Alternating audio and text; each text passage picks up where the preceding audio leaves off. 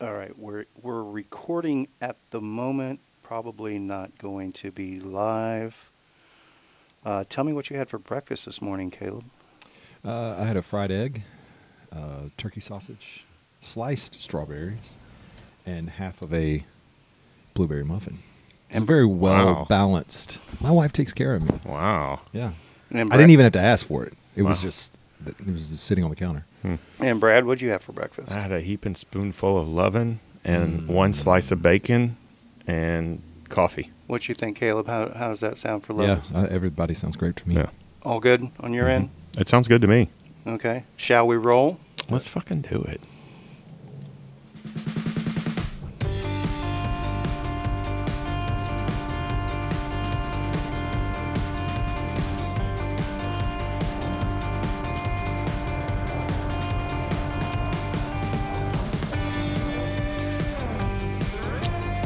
Hello, everyone. Brad's giving hand gestures here. What does he need? Glass. I was going to pour some water. That's your glass, dickhead. Dickhead. And he's not talking to me. No, I'm not. I'm talking to Caleb Wills, our Caleb special guest. Will's special guest on Shiftless. DJ Caleb. Salutations and greetings to all. Hopefully, folks remember Caleb joining us for the Riders Report from 2023 Unbound Gravel. Indeed. Man, speaking of gravel, I'm so glad Caleb coerced me to go do this event this past weekend. By coerced, I mean he told me, hey, you have to go do this event because he went and did it last year. And as soon as he got back, I think I saw him the next day, and he's like, I don't care what you're doing next year. You're going to Terlingua, and we're going to do this route that Kevin's putting on because it's spectacular. And it was as promised, if not better. I don't know what I expected, but it was way better than anything I could have anticipated. It was, obviously we talked about it the whole way home, but I woke up this morning still thinking about the highlights. And like I told them, even the parts that sucked were amazing. Like the parts where you're pushing and you're like, it was still just amazing. It's crazy to think that it's still in Texas. Yeah. And there's so many of us that live here. Yeah. That just don't get to see that. And my description of it to you, obviously, still didn't do justice. No. And I sent my mom a bunch of pictures, and my mom was like, that's in Texas? Yeah. I'm like, yeah. It's another planet down there. Yeah. It's so much like Mexico. It's strangely similar to Mexico. It's almost as if they share the same geography. But there's no sepia filter. Yeah. Not as much contrast on this side. Garrett did say it looked different when he got across the border and looked back, though. Yes. Oh, I'm sure it did. I'm sure that made a huge difference. So, it's smack dab in the middle of the Chihuahuan Desert, which does extend down into Mexico proper and extends up into New Mexico. Yeah. For those that may not be aware of which event they're referring to, we did our second edition of Spinistry-palooza. We loosely use the term Big Bend, Texas. Yeah. It's kind of just a general designation. I know it throws some folks off because they're expecting it to be in the middle of the national park or the state park, but we've opted to utilize private land and private roads for it. I think that gives us a little more flexibility.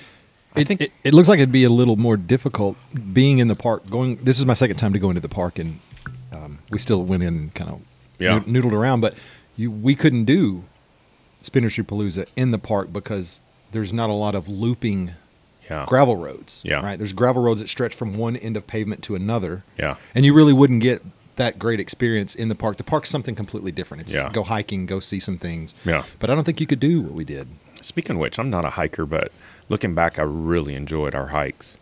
We did that Lost Mine hike on Thursday, and that was type 2 fun for me, honestly, which hiking I've never I mean, I did not enjoy it when we were walking up there. Plus, I did. cold, stoved up from being in the truck and all that. Yeah. You know, and I don't do a lot of hiking. Yeah. But the vistas and just the views were well worth it. And also the camaraderie, obviously. And then the little hike we did when we went down to Santa Elena Canyon was amazing too. Mm-hmm.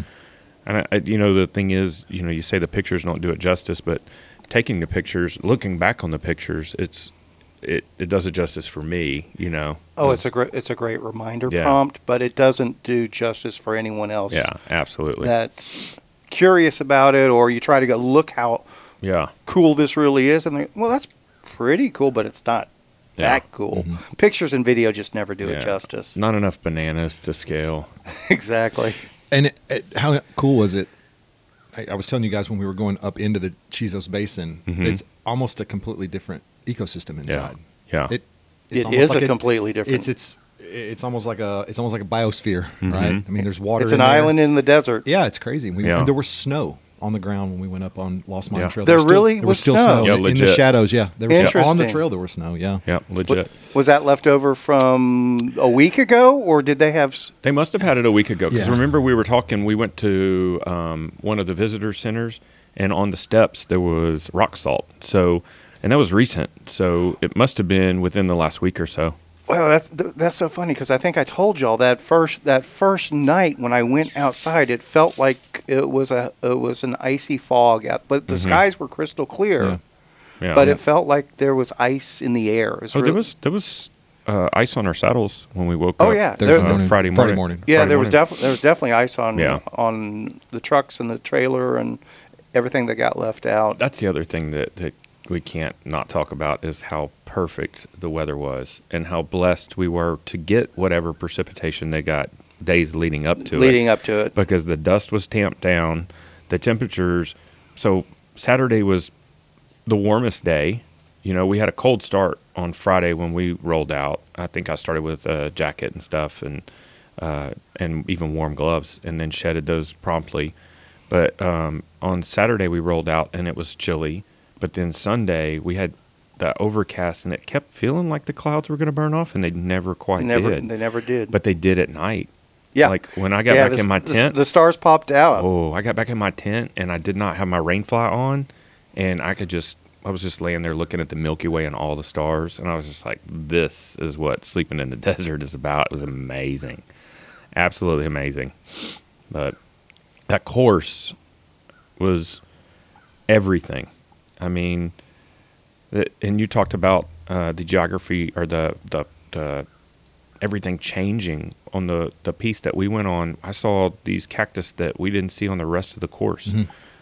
They looked like barrel cactus, but they were made of a bunch of other little cactus. But it was literally like you could have put a form around it. It was interesting. I kind of had my own little personal bingo card of things that I saw last year. Yeah. That I wanted to see again, and so every time I would see the thing, Yeah. I kind of check it off, and I saw those. Yeah. They look like basketballs with spines on Yeah, them. yeah, yeah, yeah. And then the purple cactus, we finally saw Yes, that. I yes. kept going on, and I was like, you got to see this cactus. It's like the color of eggplant. And Yeah. sure enough, it was Yeah. glowing purple. Yeah. Yeah, I was telling them on the way up, or maybe it was on Friday when we were, or maybe it was even Thursday when we were doing the Lost Mine hike. I was like, we should tell Kevin he needs to have bingo cards next year. Yeah. Think of like Wild Donkey, Fix a Flat, or whatever, Yeah. Forgot your whatever, or, A just school bus house. school bus house. Yeah. Well, that gets checked off really quick down there. Yeah. It was amazing. It's been 30 years since I've been down there. I mean, obviously not much has changed. Sure. But I also didn't remember that area at all. I went down there years ago was it Masamanos, the race they used to run down there?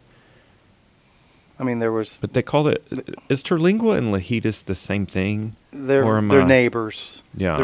They're like HEB. Yeah. Because Studi Butte, Terlingua, Lajitas are kind of like HEB. Okay, because I think it was in Lajitas that they did this race, but like I said, it had to be 90, I mean, the mountain bike festival used to be out of Lajitas, but 94? That's before my time. Yeah. I mean, I think it was 94 the last time And I then went. there was the one they used to do out of El Paso that went over to Mexico. That was No, I did Chupacabra that started in Juarez. okay. Yeah. That was before my time. Yeah. I mean, I didn't find the Chihuahuan Desert in Big Bend area until 2020. Yeah. It's something I'd always wanted to do, and it was always on my personal big bingo card. Yeah. But it's always been one of those things when it's like, well, we've got a weekend available to do it. I love New Mexico and Colorado too. So it was always, well, I know New Mexico, I know Colorado, and I know there's this I want to see there. It's it's 2 hours more driving, but it's in my existing comfort zone and stuff I already know I want to do. Yeah. And I always wanted to do Big Bend, and I can't wait to go back. I cannot wait to go back. I'm addicted to it now. I told Paula, I said, I want to take you down there. I said, you would fall in love with the desert. And she just had this like astounded like look, like there's no way in hell. And I'm like, no, I promise you, you would love it. It's just a different lifestyle too. You know, my wife's been very different. similar when we've been talking about it for the past few years, and she finally kind of like maybe there is something to it, and she tagged along. And It's very romantic in a some kind of way. I can't put it into words very well, but in a John Ford sort of way. well, like I was telling these guys, it's completely different, but the feeling that I got from it was very similar to the Flint Hills of Kansas, where there's nothing there, yet it's astoundingly beautiful. Mm-hmm. You know, in Kansas, it's just rolling hills and grass and not many trees, and there's not as much to look at, but there's just something beautiful about the landscape is not tampered with. You know, there's not hardly any telephone poles. There's hardly any fences. It's just nothing, and it's beautiful. It's like ripping the cover off of a book, I guess. Mm-hmm.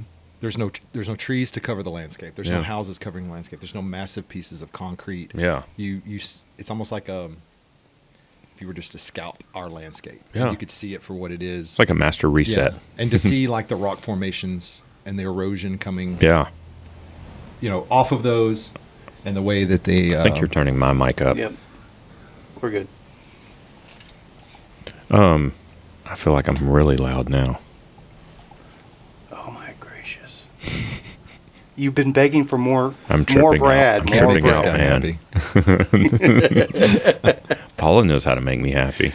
I had a different mindset going into it for the second time. The first time was that anxious discovery of what it is, and then the second time it was I'm back at a place that I've been to and I know I can survive and enjoy, and I didn't have a single damn care. Yeah. I didn't care about anything. I was not worried. I had no concerns.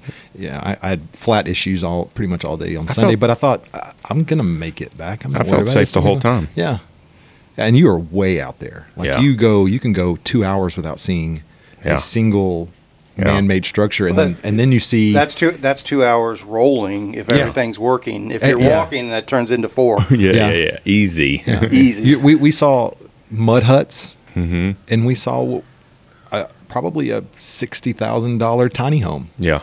Self-sustaining tiny home out there. That was the nicest place I saw the whole time we were there. Yeah. I mean, and I was like, these people are living high on the hog, you know? And if you want to disappear, that's where you go. That's true off-grid there. Yeah. But I think we'd be remiss if we didn't. I need more understanding of why there's fiber optic cable everywhere. I was trying to explain this to Paula, and I didn't have enough information to even make it make sense.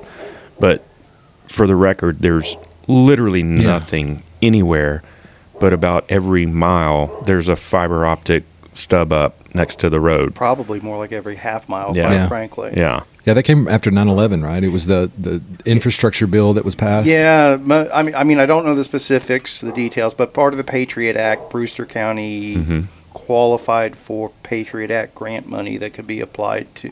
I mean, I swear. Is it because they're close to the border, or what is that? Why Brewster County? Well, basically, most municipalities and county governments receive Patriot Act funding. Mm-hmm. So that's where a lot of the SWAT teams bought their Humvees and their not AK-47s. I didn't see any Humvees in Terlingua. That's my point. I know, I'm kidding. Brewster County, I bet they got some nice police vehicles out of it. I didn't see a single police officer the whole time we were there. Except for that motorcycle wreck. Oh, yeah, that is Assault true. 3. That is true. And And an amber lamps. Ambulance. Yeah. So, yeah, I don't know the specifics of it, but my understanding is their Patriot Act money was applied towards helping the telecom infrastructure. That seems there had to be some shadiness that going on there, because nobody legitimately thought we need to run fiber over hundreds of miles. I mean, some of the justification may have had something to do with immigration concerns. It's quite possible. Mm-hmm. I don't know. Maybe it's just so they could set up a camera on the border. Well, that's what I'm saying. Maybe part of the Patriot Act funding for something like that was Lucky. Lucky's always part of the podcast. This is my show. Yeah. It's my turn to talk. Speaking of idiots. So I found the meeting minutes from Brewster County Thanks, Commissioners Jamie. Court. Yeah. You're welcome, Jamie Caleb. August 25th, 2010 is when, and this is a big document. So somewhere in this 15-page document will explain. Well, go ahead. I tend to believe that somebody stood to benefit from all that cable, that fiber optic getting run. There's always people that benefit from Yeah. government pork. That's the whole Yeah. nature of it. Yeah. Because it's so fucking out of place. So now, along the lines of Brewster County having large documents. So, like I said, probably 98% of that route that y'all did was on the Terlingua Ranch private roads. I think the only county road we were on was Aqua Fria Road for a little bit, and then whatever time you spent on 118, the highway. Yeah. What about Do-Si-Do? That was a private road Yeah, too? all Okay. of that was private road. Okay. So what's funny is if you bring up the Brewster County, because I think Brewster County is the largest geographic county in Texas. That's what Caleb was breaking me off. Yeah. He said it's bigger than Rhode Island. I can't speak to those specifics, but it's a big. Am I making that up, or did you say that? I believe someone else said that, but I agree Okay. with it. It's a big damn county. I know that. It's huge. So, you can bring up the official county maps, and what it generates is like a 600-page PDF book that you're supposed to then just spread. But the funny part about it is it doesn't show any of the Terlingua Ranch roads. It only shows the county roads. So you've got this 600-page PDF for county roads that has like 6 roads on it.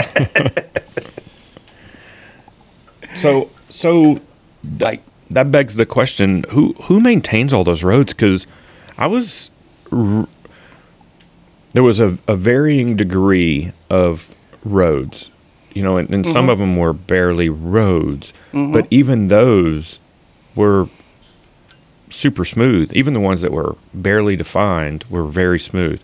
Now there were some very rugged sections as well. That's relative, but yeah, Yeah. I hear you. But I mean, a lot of it, and even Paula and I have this goofy thing, like when I get home and get settled and we pour a cocktail and I airplay all my pictures and my friends' pictures to the TV and just kind of do an old school slideshow. And I just say, look at this, check this out. This was, and just I was noticing how now obviously we didn't take pictures on the rugged roads because we're busy riding Handling them. the bike. Yeah. But the majority of the pictures, I couldn't help but notice we rode a lot of smooth roads, or maybe, like I said, my thoughts are skewed because all the pictures are smoother roads, in the videos. Yeah, I think you're underestimating the amount of chunk you did go over, but I will say that is the most, for across the board, that was the most well maintained the whole route has been that I've ever. Well, and that's what I down meant. there. For private roads, I would have anticipated that it was just going to be a shitstorm from the get-go. Now, we did ride through a lot of sand and, some stuff that was slow going, and we rode through a lot of creek beds that were roads, and you can imagine when they get flash floods that it's impossible. But there's a couple of pieces that come into play on it. One is it's the desert. Yeah. So when something is graded, repaired, handled, that can last for years. Now, I do want to back up and say, I do remember, now that I'm thinking about it, we rode across a bunch of wash bars, where because there was basically a berm along the side of the road everywhere. But then there'd be kips in it so the water could run off. Yeah, and so there was a bunch of places where the water had ran across the road, and it kind of made like a tiny little ditch, and it was just enough to piss your taint off every time you hit one. I do recall all of those. So I guess maybe I'm fantasizing a little bit. I mean, they were in exceptionally good shape for as remote as we were, and I mean, even though we had the route go through some of the more populated air quotes areas down there. Yeah. I mean, obviously, I make a point to go through the least populated areas I can when it's practical, too. Yeah, I love that. And those roads were definitely in better shape. My theory is that roads that we'd been on before that may not have been as well maintained, it's just the local association grader just hadn't been to those roads. It might make the circuit once every 3 years sort of thing. Yeah. On the less used roads. Yeah. The more populated roads if somebody lives on a road and a storm comes through and washes it out, they're going to call it's POATRI. Property Owners Association of Terlingua Ranch Incorporated. Yeah. So basically, if you're an owner out there, it's like $180 a year are your association fees. Yeah. And that pays for the private grader, basically. Yeah. And I believe one of the issues among some of the owners now, I mean, I think it's been the same fee forever, quite frankly. But also it's the same fee whether you have a 5-acre plot or a 5,000-acre plot. I think is one of the issues out there. Some of the owners are like, well, this huge segment has 8 roads all around it and through it. They should pay more. Right. And I shouldn't pay as much because I've only got a 300-foot section of road that goes by my place. Yeah, how do you get to your place? I see both sides of it. I'm not siding with one or the other. No, we don't need to get into the politics of a place we don't even live in. There's 1,100 miles of dirt road in the association. That's insanity.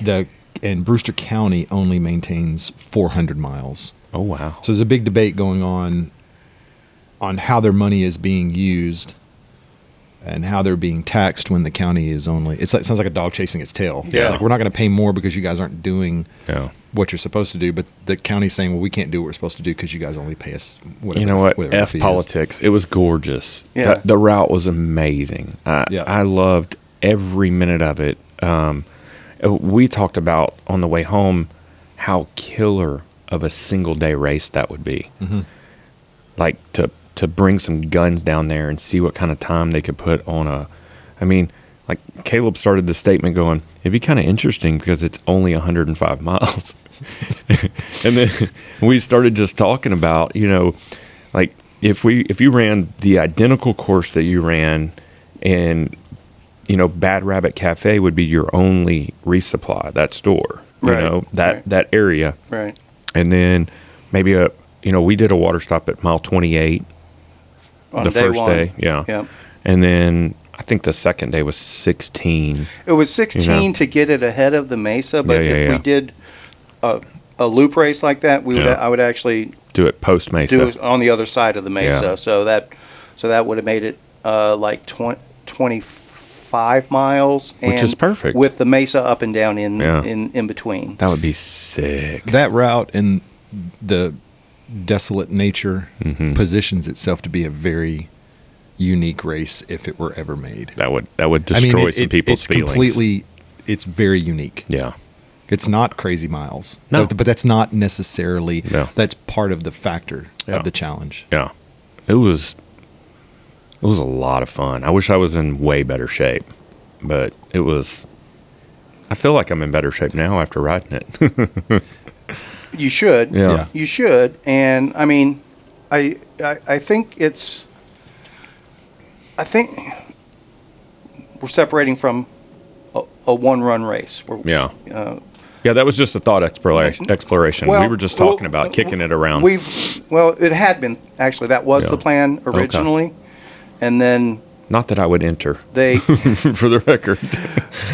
And we were wanting to do that, and then that Red Bull race got put together on the same weekend. Well, originally got put together. That's right. And then it got delayed, and I'm not sure whatever came of. I know they ended up having it. Wait, I don't know anything about that. Tell me what was the format? Where was it? Was it the same Chico? area? Not Chico. It's that ranch west of there. It's a luxury resort. It's where that was it Scalia, the chief the Supreme Court justice that died at the hotel. It wasn't Scalia, but it was. I don't know anything about any of this. I don't read the news. You know what I'm referring to, right? But it was. You remember seeing footage of this because there was a DJ. So part of the race goes on a airplane runway. Remember that? I never saw any. There's a DJ any. in the middle of it. But I heard it was kind of a train wreck too. They said stuff went sideways. So it was a gravel grinder, though. Yeah. Yeah. Okay. Yeah. I didn't know Red Bull did any kind of gravel events. It was. Or was it? It was. I believe it was at the prompting of a renowned Red Bull sponsored gravel racer in Texas. Who is no longer professionally racing. That's fair. Yeah, he had a part to do with that. Well, I want to go back to the racing portion of it, even if it doesn't ever become a race, which is totally fine. The next person that gets through this segment and gets there the fastest, Gets to name the segment. Yeah, man, that got me tingling. it was cool. That was so much fun. That surprise. I love that Caleb that he said that after our bellies are full, though. I know. Like we just ate all the cookies. I just and pounded a Coke. I have all the bubbles in my guts. And he goes, hey, go race this next 2 mile section as fast as you can. And if you win, you get to name it. Yeah. Name the segment on Strava.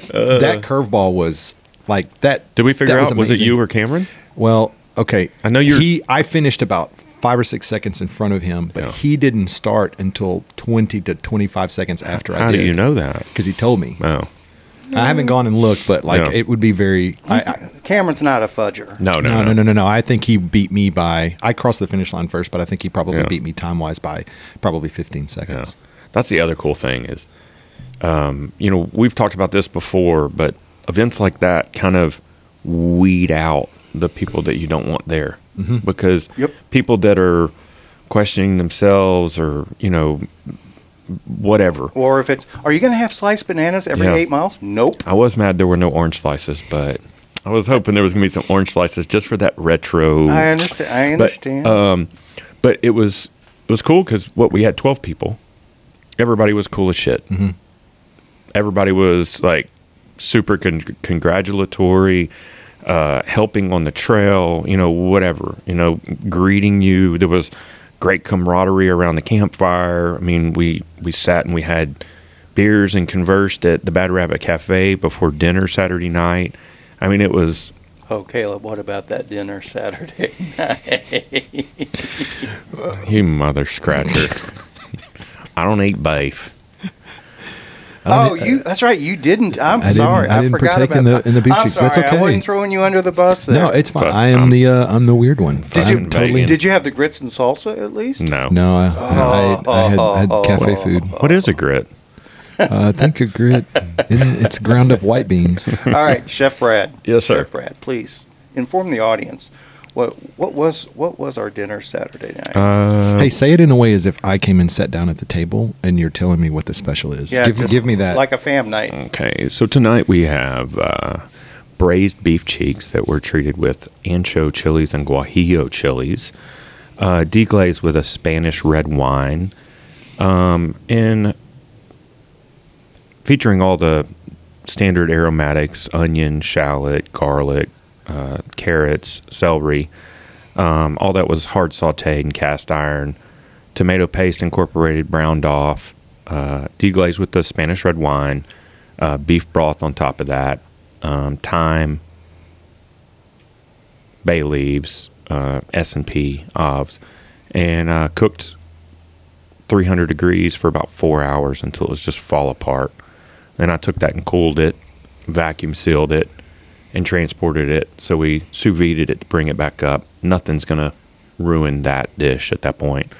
And then I did grits. I did a mixture of purple heirloom grits and regular white hominy grits, half chicken stock, half water, just to give them a little bit more savoriness, but not too rich because the beef was going to be rich anyways. And then a nice butter, and I did a homemade salsa. I know it sounds weird, those three things together, but something about the acid and the sweetness, because I make that salsa with roasted tomatillas and tomatoes, obviously jalapenos, onions, garlic, and just a little bit of citrus. I usually do clementines or whatever citrus I have hanging out, and then just salt. I mean, it's a beautiful salsa. It's such a simple thing, but everybody always goes crazy over it. It was a fantastic salsa, and it got used the rest of the weekend on every single meal. Yeah, I brought 2 quarts of salsa, and not a drop of it. There wasn't a bit of it was left over. The number one response I saw by people when you told them what we were eating, or Kevin told them what they were eating, was beef. Like when you said beef cheeks, like there was you could see some gears grinding. Yeah.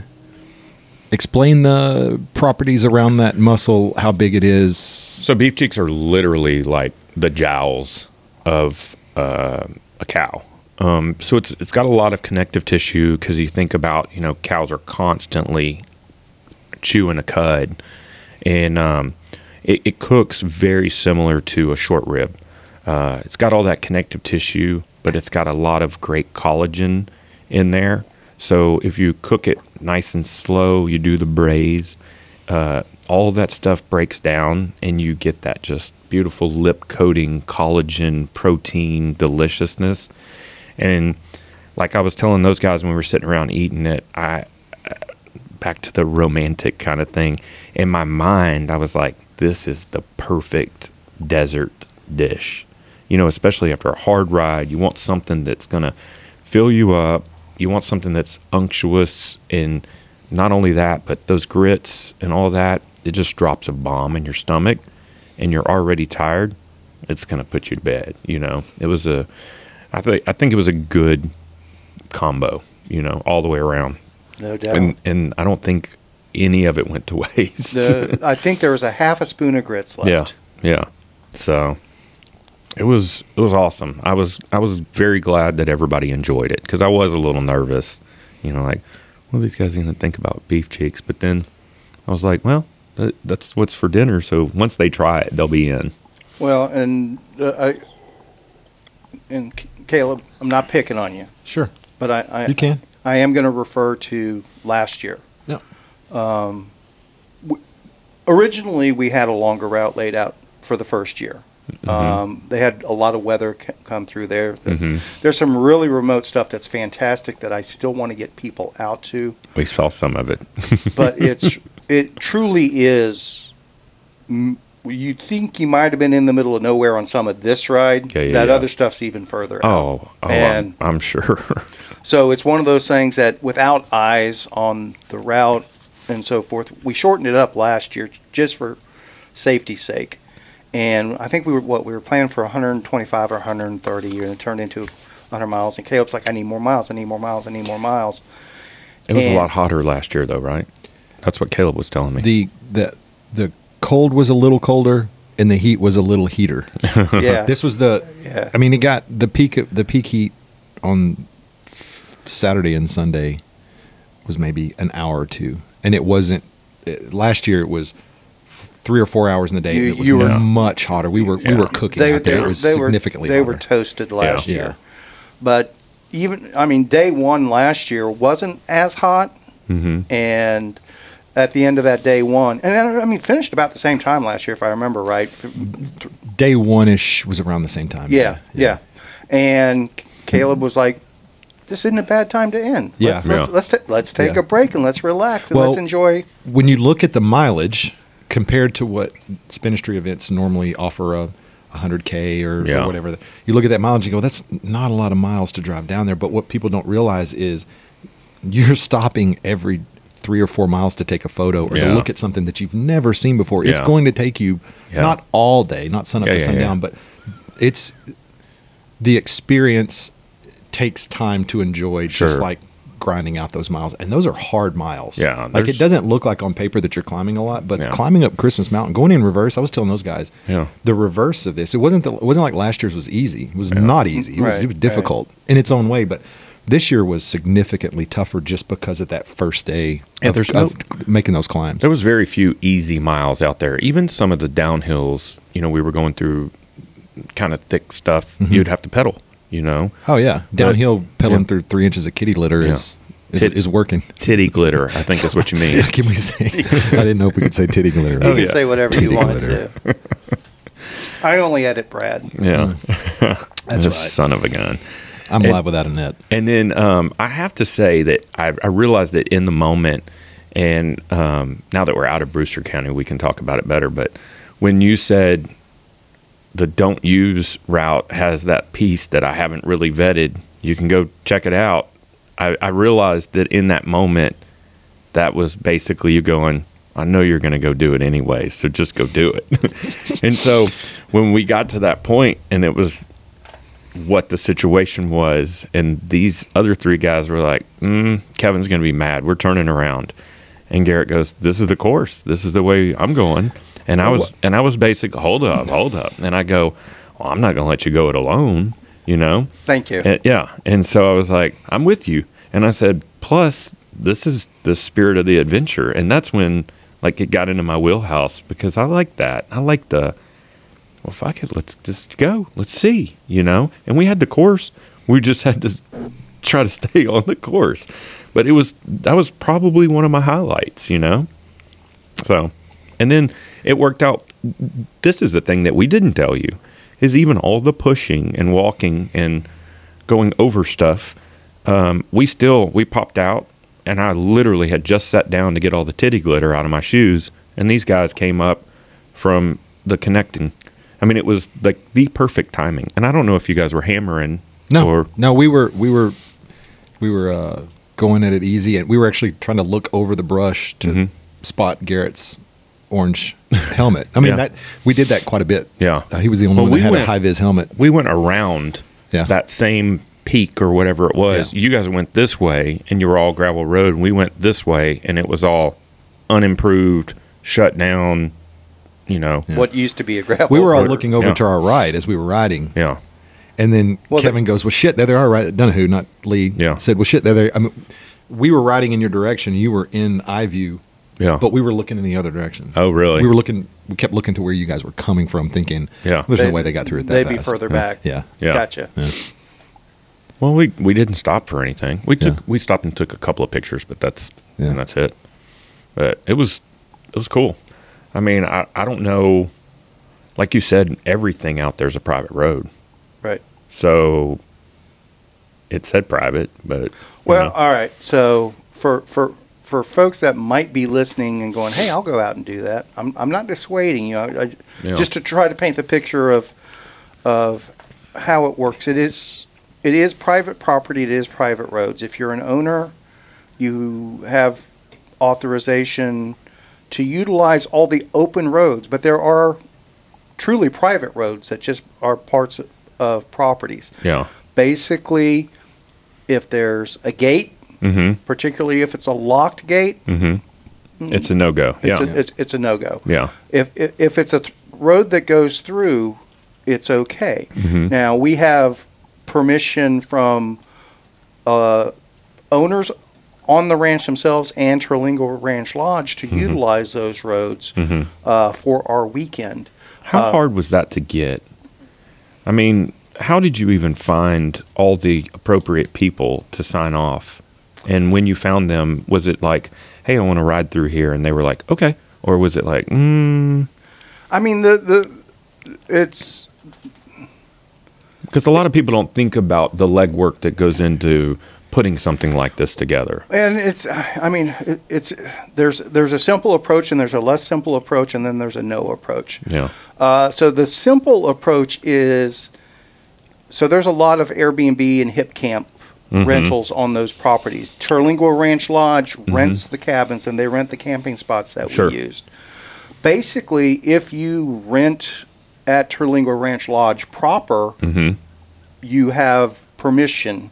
Which was a cool little oasis. I want to talk about that specifically because I'm a huge fan of the lodge. I'm a huge fan of everything out there, but the lodge is really neat. And when I say lodge, that's a very generous term. Yes. I explained that to my wife last night. It's like, not lodge in the sense that we're used to saying lodge. This is not a luxury resort by any stretch, but it's a very cool resort. It is.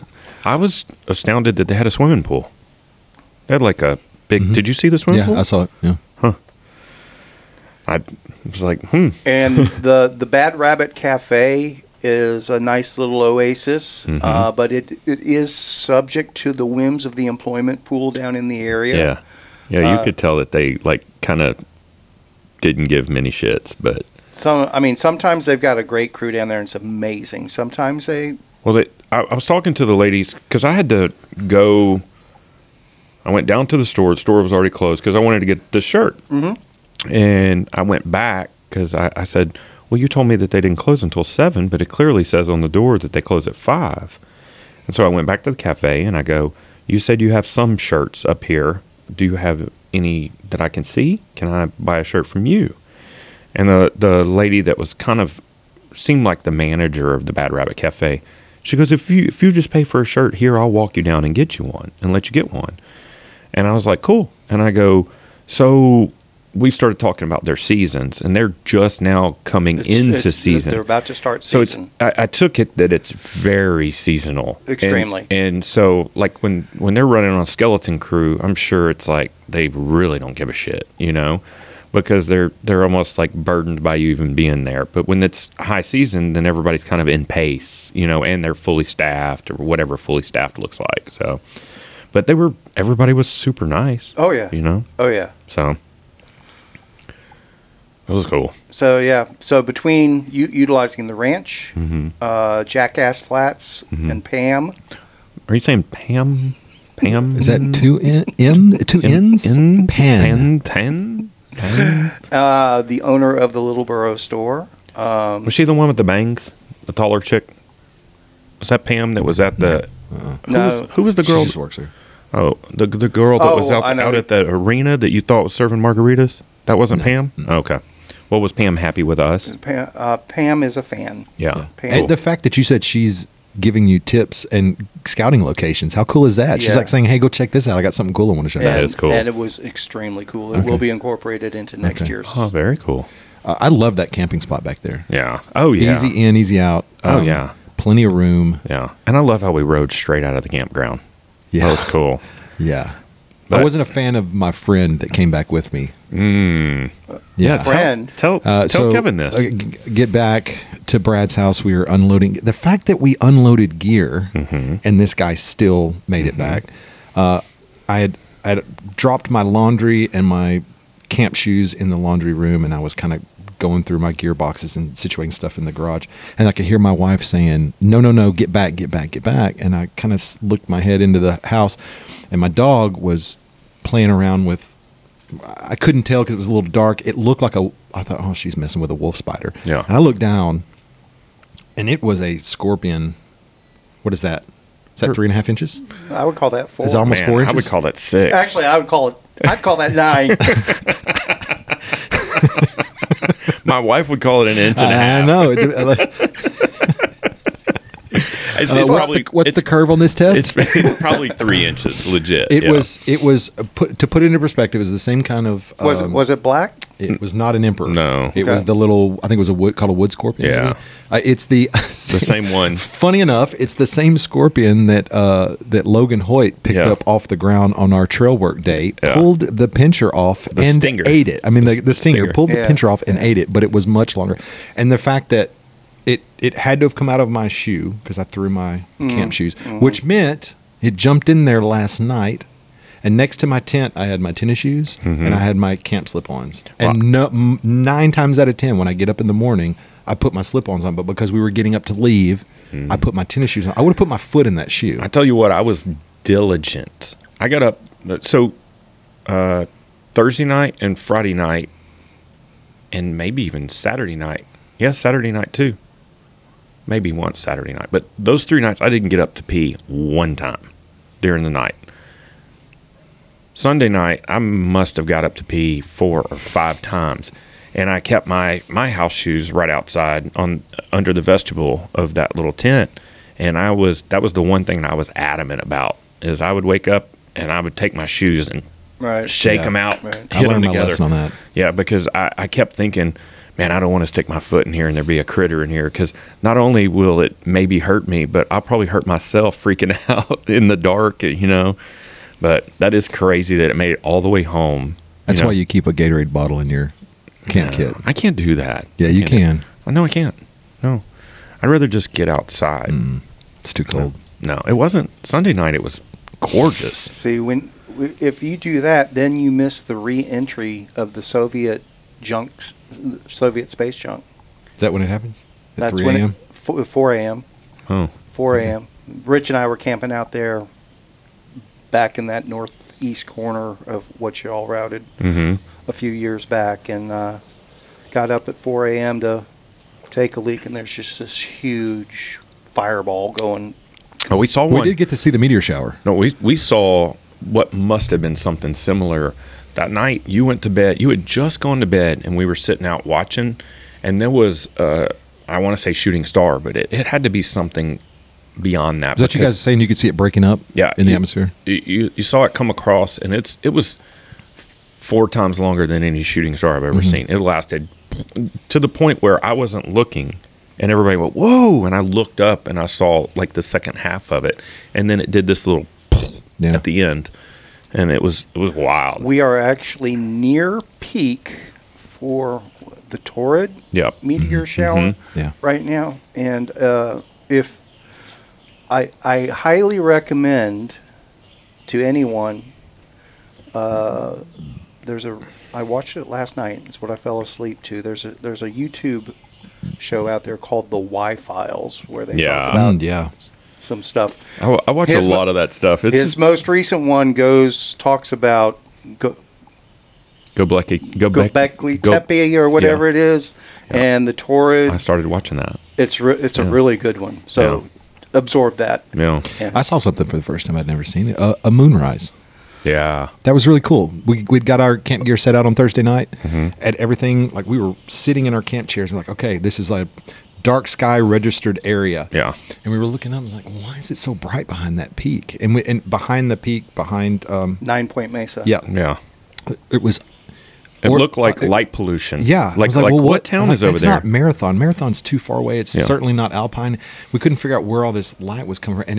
And then now that I go back and think, it kept getting brighter and brighter. And we were like, we can't see what we're supposed to see. Well, we thought our eyes were adjusting better and better. Yeah. And so this bright was getting brighter, just like the stars start to seem like they're getting brighter, although the stars were diminishing. And we were, at that point, we're like, okay, we're done. We drove all day. We hiked. We're going to bed. Kevin Donahue went and got in his tent. I was walking towards my tent.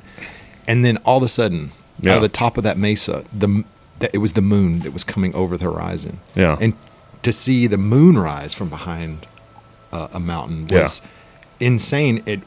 At that point, as soon as it came across the mesa, you could clearly see the desert floor. I'm about to say, and then it just lit up the whole desert, right? I could read the logo on the side of my tent. And that was a half moon, right? Maybe not even a half moon. It was a little bit. No, it was a little bit more than that. I think it was. Was it a little more? Okay, but it wasn't a full moon. I was just letting people listen. No, it definitely wasn't. The fact that it wasn't a full moon and it was as bright as that, I can't imagine how a full moon. We could have ridden half the route at night without any lights. Yeah, when I moved back from San Francisco, drove through the Mojave on a full moon, I literally turned off my headlights for about 50 miles and just drove because you could see everything and there was nobody on the road. Yeah. So when you get into those dark areas like that, full moon is you don't know that. crazy. You might have passed somebody else that had their headlights off because they were doing the same thing. Well, it was a 2-lane road, so I don't think I passed them. We didn't see as many variation in bikes from last year. I think because there's a lot of people that did it for the first time, myself included. But Mm-hmm. there seemed to be two distinct categories in bikes. Yeah, that's one of the did you things I was ride, going and to talk how about. did you feel about your Yeah. and then I'll talk about mine. Well, you know me. I mean, I love my Fargo is my go-to bike. Yeah. I'm very comfortable on technical stuff on a drop bar bike. I do run much bigger tires than a lot of people. I run a 2.6 up front. I run a 2.35 out back.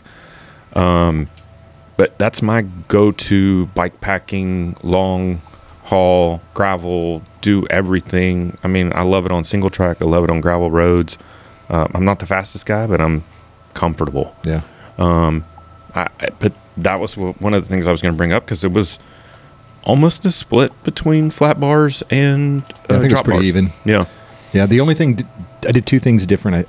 I don't remember what gearing I used last year on my front ring, but I put a 34 on the front, so it's 34 40. Are you running a 42 out back? I think it's a 42. It was a 42, which was still tough. Yeah, that's I felt it. I had a 34 I'd get with behind a 52. Donahue, and he's spinning at about 70, 80 RPMs up these climbs, and I feel like I'm at like 50. So I would 28s aren't the route to go on this one, then, or the tire to go with. Oh no. No. You're and that. So that the other thing that I did change last year, I was on Terraville. Torino dries? No, that's Vittoria. Yeah, that's right. I was on a Terraville 29. Yeah. But I can't remember which one. It was I can't remember not the what they were. Rutland and not the Cannonball.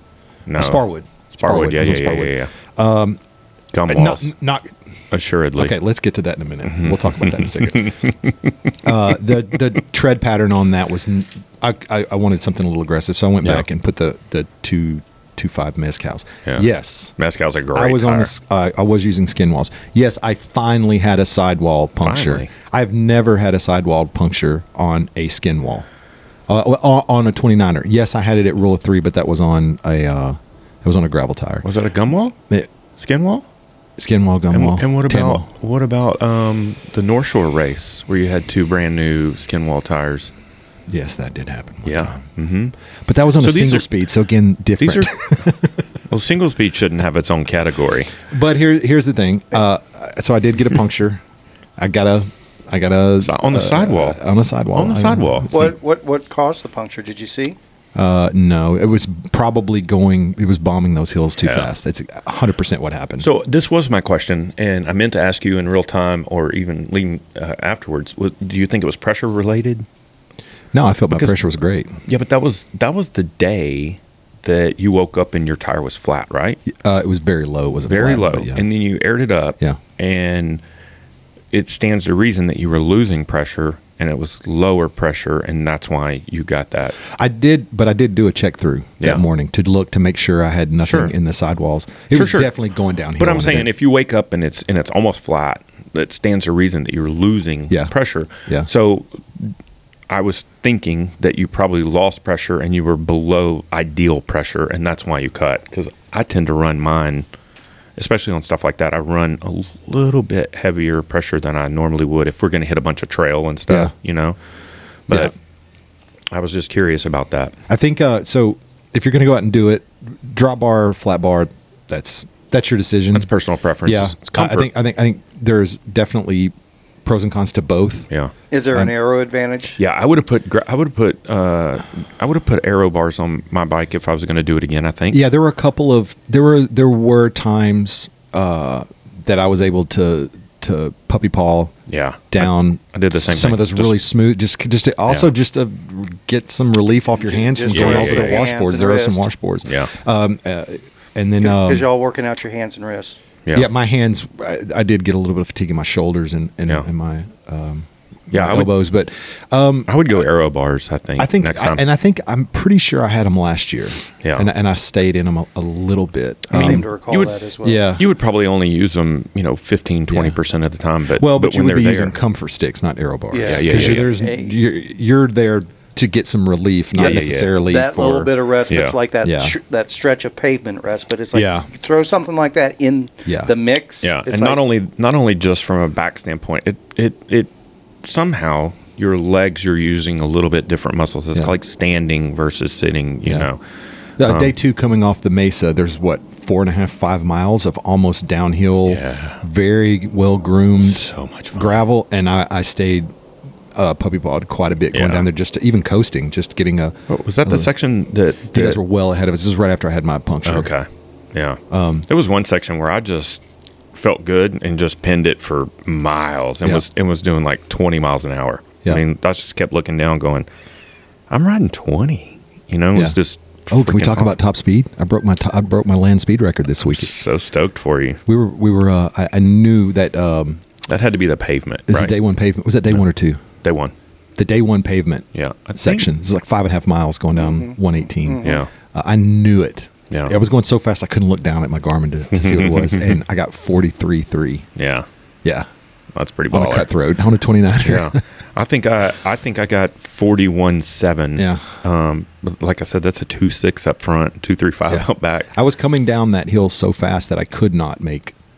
Don Drabkus was in front of me, off to the right of the shoulder, because they bypassed it too, and he couldn't tell if I was going to slow down and make the turn or if I was going to keep going. So he was like kind of in the road, and I actually yelled at him. I was like, "I'm coming down. I'm coming through. Like, I'm not making that turn." I had to bleed off speed and turn around. I mean, I totally overshot it because I didn't even know that was the turn. Yeah. I was looking ahead because I was like, shit, we got to climb navigation again. was the last thing on my mind. It Yes. was holding on. Yeah. And just, man. Yeah, I wasn't mad at it because all I did was use my momentum to start up the hill, and I started gearing down to climb. Yeah. And then it was that point that I looked down at my nav, and I was like, oh, shit, the turn was back there. So I just coasted back down. Yeah. But that was a lot of fun, man. It's hard to explain it to someone until you do it. You can. No. Yeah. And that was the feeling that I feel right now. I understand why last year you were like, hey, dickhead, next year, don't care what you're doing, don't schedule anything for this. You're coming and doing this with me. Yeah. Which leads me to the next point is go Rangers. I'm so glad the Rangers won in 5. I know. Because this guy, the same guy that told me you have to go do this with me next year. The guy in his Rangers cap. Yes. He at the 11th hour said, hey buddy, Caleb. Oh yeah, I got you, buddy. Pour you some coffee. He said, man, I don't know if I'm going to go because the Rangers are in the World Series and I don't know when that's going to happen again and I don't want to miss it. I was like, God dang it. And so I was confident it would be over in 5. I'm pretty sure I told both of y'all Yeah. that. You did. I emailed you and I said, "Look, man, here's the deal. I don't want my money back. This is my crazy thing to get myself into." And he even said, "He goes, you're not crazy. They're going to win in 5." Yeah. And I just. So I had a feeling too, but I was pulling for the Rangers irregardless. Right. But I was so pumped. I was so pumped on multiple levels when they won in 5. Yeah. I mean, Yeah. because it obviously they wrapped it up. It's done. We can relax. But also, I immediately knew my boy's coming to Terlingua. On the third out, when Spores got the third out, the 3 things I did: I hugged and kissed my wife, and cried with her, FaceTimed my dad, cried with him, and then texted Brad and said, "I'll see you guys in the morning." I think you said, "I'll see you digheads in the morning." I don't even think I made a complete sentence, to be honest. My eyes were sure you did. My eyes were too wet, but yeah. I mean, but that's how baseball go. That's the way baseball go. That's the way the baseball go. Man, that was a great run. My little throwback moment from all that, so I was already down there for Game 5. Yeah. I was hoping I'd be able to find a TV to watch it on. Didn't work out that way, so it ended up doing the radio thing. And good God, I love listening to baseball on the radio. Yeah. Oh, isn't it great? And how can you not love Eric Nadel? Yeah. I mean, he's a legend. Oh, it's a totally different intellect level to call baseball without a visual. Yep. Yes. Yes. Because the thing that I notice when I listen to baseball versus watching baseball is I like the way they're like, okay, we got runners on the corner, 2 outs, the count's 3-2, here comes the pitch. Mm-hmm. You get the visual because they paint the picture so well. It's like a good storyteller, you know? There are a few and I know is this a bicycle or a sports? Just keep going. It's shiftless. Yeah. So this is what we do. There are a few national broadcast guys that I do like. I'm Yeah. I'm one of the weirdos that actually likes Joe Buck. Yeah. I know that John Smoltz is awful. We've lost half our crowd right now. Okay. No, well, Okay. I'm going to do a quick rebuttal on that. Okay. And then we'll go back. We'll go back to talking bikes. I enjoy listening to the local guys, and I listen and watch baseball while I work. I put it on my iPad, and I don't care what game it is. I just like to have it on. And I really appreciate listening to the local guys because you get more information specifically to the team that you're interested in. Right. Not necessarily that I'm looking for a biased opinion. Sure. But when I listen to the local radio broadcast as opposed to the national Fox Sports game, or the World Series broadcast where they bring in two guys that have not called a single Ranger game in their life. Right. I like listening to the guys because they remind me of stats that they're specifically talking to about the Rangers. So I tried to sync up my TV and the radio at the same time, and it's almost impossible. It's almost impossible to do now. Back in the cable days when you were hardwired, you could do it, but when over the air. yeah, because if you turn on the game, if Brad turns on the game 35 seconds after I turn on the game, he actually could end up being 3 minutes behind because it depends on how his because my mom, his commercials are loaded up on. My mom is a huge baseball fan, and so we're constantly texting during games throughout the course of the year, and inevitably I'll be 45 seconds behind her or something, and I'm like, oh, quit telling me because you're spoiling, because it sucks when you say when I watch somebody and I'm like, oh, this could be Garcia hitting a homer, and she's like, full count, what's gonna happen? And she's like, shit, too bad Garcia struck out, and I'm like, shit. So I'm going to do my rebuttal on the Smoltzy thing now, and maybe it's because I'm a Smoltz era Braves fan, and maybe that comes into play on it. But while I was listening to the game on the radio, that was the one thing I was noticing I was missing was his setup for each pitch. I love it. That part is fantastic. I loved it, but when he starts inserting, when he starts getting editorializing about the teams that he obviously doesn't really know. I'll backpedal and go, he's not awful. He still hasn't quite figured out. That's a glowing review. He hasn't quite figured out how to call a game unbiasedly, but his unique perspective of the game being one of the greatest pitchers of all time and saying, okay, this is going to be a splitter high, or this is going to be a two-seam, and here's why. And I'm going, oh man, I've never thought. I've never listened to an announcer that called every pitch like that, and the whys and the wherefores, or he was 2 inches off of what he was trying to do there. That was the right pitch, but the location was off. That was absolutely fascinating to me. I had never experienced that level because I've never been a pitcher, so I've been a catcher. You geeks should start a sportscast podcast. Baseballist. Pitchless. All right. Okay. Let's talk about bikes. Bicycles are sports. Yeah. I go Rangers. I can't wait to go back next year. I don't care how many spots there are. There's one less because I'll be there.